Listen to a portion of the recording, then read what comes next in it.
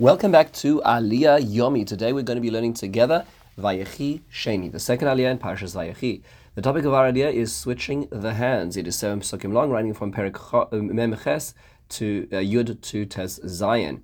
Let's take a look at the basic summary, and then we'll look at some points to ponder. So we hear that at this point in time, the eyes of Yisrael, the eyes of Yaakov are getting in old age, are getting weaker, and he can't really see. So Yosef presents his two sons in front of his father, who embraces them and kisses them. Then he says to his children, I never expected to see your face, and now I'm able to see even your children. He is so moved by this experience. Yosef then takes these children out of the embrace. He puts them in front of them, presents them in front of his father. He presents him in such a way that Ephraim is on his right and Menashe is on his left, which is the opposite orientation for his father. So that means Menashe is on his father's right.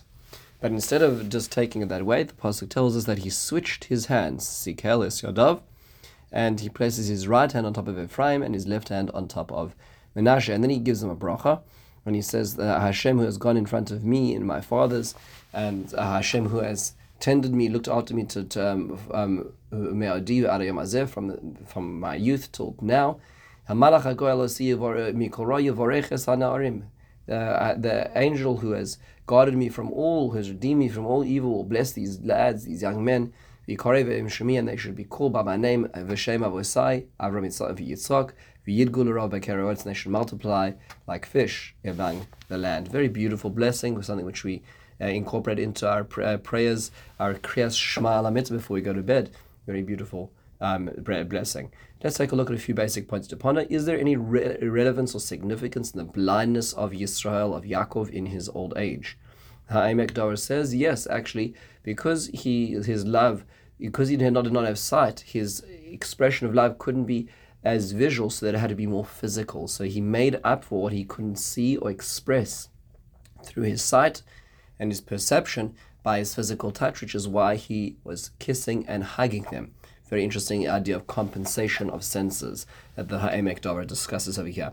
The Balaturim, or the Kitzur Balaturim, actually presents an idea which is very fascinating, in that it's actually the same pattern that has happened to Yaakov. We've seen this before, in the sense that here you have a son who's presenting in front of a blind father two children, but he places them in the order that the parent did not intend. So before, it was Yaakov doing this to his father Yitzchak. In Parshas told us, when Yitzchak was not able to see, and Yaakov thought he knew better, and he's going to place the younger one in front of the older one. In this case, it's the other way around. Here you have Yosef, the son, presenting the children in the way the father did not want.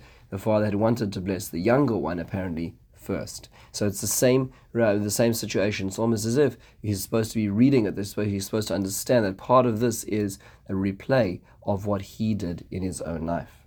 The most important and relevant question to this aliyah is, why is it that he switched his hands? So actually, the pasuk tells us why he switched his hands, but the problem is that the answer it gives is not sufficient. In fact, it's counterproductive. So the pasuk says, Sikel es yadav, he switched his hands. Why? Ki Menashe abachor, because Menashe is the firstborn. But that doesn't make sense. That's the reason he should not switch hands. Switching hands should be despite the fact that Menashe is the Bechor, which is what some of the Farshim say. They said the word ki over here does not mean because, but rather despite. But it's interesting because that's obviously clearly out of the basic context of the word, as understood. So is there a way we can possibly read this pasuk in a more clear way? So the Ha'emek Dover of Naftali Yehuda Berlin has a very, very beautiful perspective over here, where he says the following: it really comes down to hands versus feet. If you think about it, your hands extend themselves in the body. They are attached to the torso of a body between a person's head and heart. They are connected directly to the creative cerebral part of the body. They are the expression of creativity. They are what we shape things with, what we write with, how we express our love with. Hands are the most creative. We can speak in a sign language. It's a very beautiful expression. Hands are a very creative part of the human being. Contrast that with feet. Feet, on the other hand, we're not thinking about them so much of the time, because they're mechanically doing what it is that we need. In fact, the word for habit in Hebrew is hergel, from the word regel. They are on the lower half of the body. much more the physical, grounded part of the body, less connected to the brain, to the heart, to the feelings, the thought process. And they just do. They just carry on doing, which is an amazing thing. When things go wrong, God forbid, when a leg is not able to work in the same way, when, let's say, one doesn't even one goes down in the dark downstairs and doesn't realize how many stairs there are and bumps into the ground hard, one realizes that one's legs have been doing this all the time. Subconsciously, the brain has been calculating this. The feet have been moving all this time without even realizing it. So what is interesting is that there are two children over here.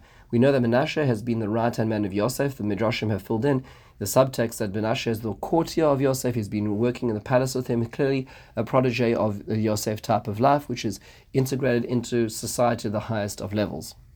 Then you have Ephraim. Ephraim's not quite the same. We know that Ephraim, according to what Rashi tells us based on the Midrashim, that Ephraim was the one who spent time with his father, his grandfather, with Yaakov. He was very much a man of the tent. He was very much timid and retiring. He was not involved in the complexities of court life, and he was the one, in fact, to inform Yosef that his father was sick. So Ephraim represents, in a certain sense, the spiritual leadership, whereas Menashe represents the physical leadership. So when Yaakov switches his hands, the reason he switches his hands is because he is not switching the feet. He's not turning them in a different direction. Yosef presents Menashe on the right-hand side. Yaakov does not tell Menashe to move to the left. He only switches his hands, which means that he is essentially saying that Menashe, your place where you stand, your feet, the feet of the nation, as your physical, material leadership, deserve to be on the right because you still remain the Bechor. But Ephraim, your spiritual leadership, where the hands belong of the blessing, is going to be on your head, the right hand.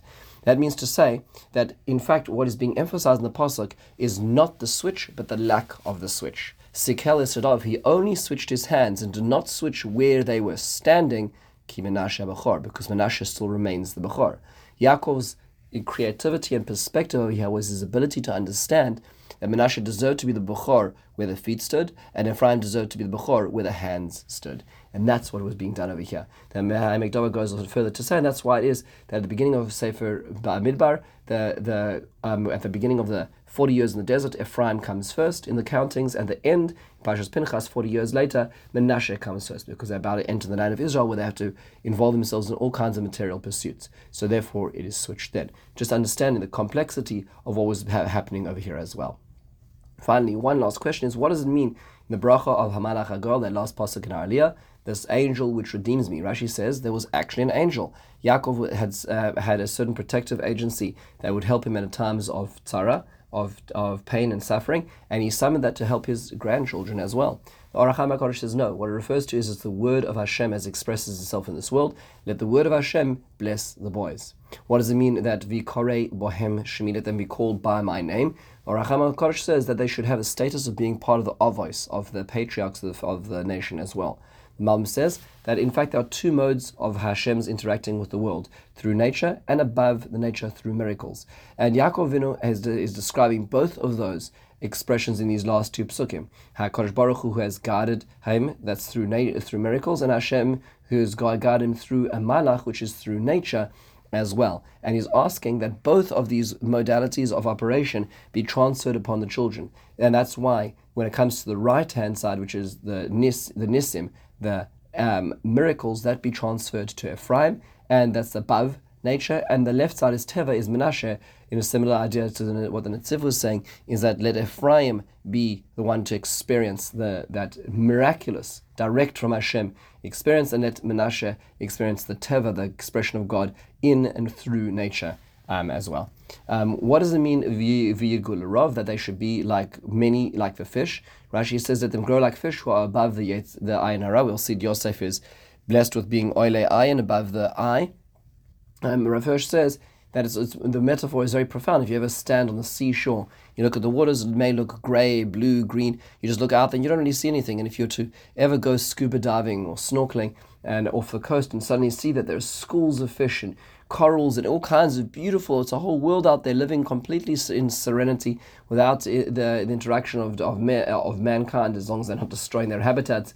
It's a whole world out there and down there, just below the surface, and that's what he's blessing them with. He says, I want you to be able to succeed in serenity in an insular environment where you don't have to be worried or concerned about the environment around you. Let you be able to succeed like the fish live in their own realm, in the realm of Haaretz, of the land itself. With this, we conclude the second aliyah of Parshas Vayechi. Have a wonderful and meaningful